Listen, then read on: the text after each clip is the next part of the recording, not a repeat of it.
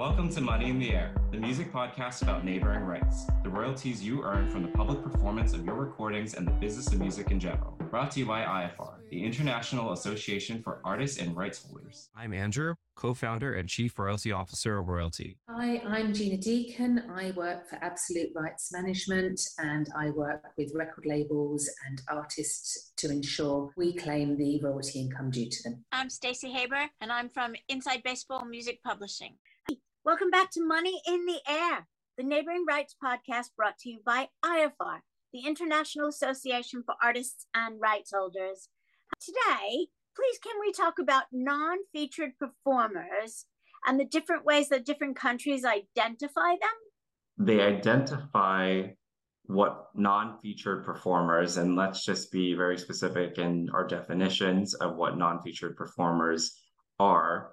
This is to account for session musicians, session vocalists, anybody that is not the featured performer. So if you are the lead singer of the band, then, or you are a band member, you are not a non-featured performer. This is to account for if you played flutes just as a one-time gig with that band and you're not a core member of that band, then you are a non-featured performer in that sense. And they get that information through label copy. They have their own methods of research that is pretty much the official credits that are associated with every single recording that gives that lineup, that session musician lineup of who the non-featured performers are. And the AFM, SAG-AFTRA Intellectual Distribution Fund, has a couple different funds that they represent for non-featured performers, essentially. And one of them, their primary one, is their sound recording fund that they receive 5% of all income every single year that Sound Exchange receives from non-interactive services such as Pandora, from satellite radio stations, SiriusXM. 5% of everything that they receive, which Sound Exchange year over year is about $1 billion, it goes to the AFM, which needs to get divvied up into these two buckets. First of which is for session musicians, second of which is for session vocalists, and then they look for these credits and they allocate the income based off of what they find as the official session musician lineup. Right, okay. And can these session musicians claim recordings at the AFM? Yes, they can definitely claim their recordings at the AFM. So what the AFM does is they take, and I know that we've talked about this before on the podcast, but maybe something to highlight as a refresher. They take about the top 25,000 of that 5% that Sound Exchange is reporting to them every single year, including other sources that they're collecting from. It's not just Sound Exchange. They take that, and then whatever the top 25,000 recordings are, rather, they'll take that amount and they'll split it up amongst those recordings.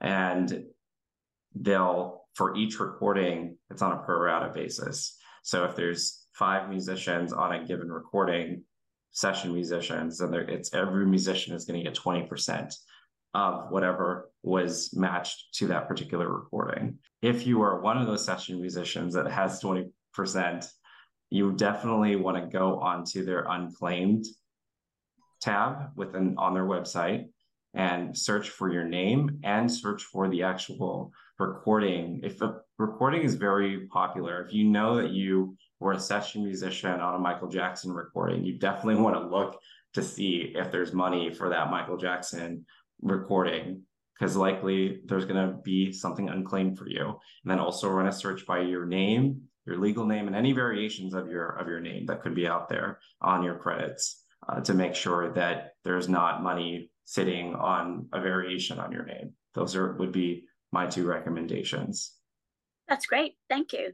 Gina, how does it work in the rest of the world? Let's start with Germany, for example.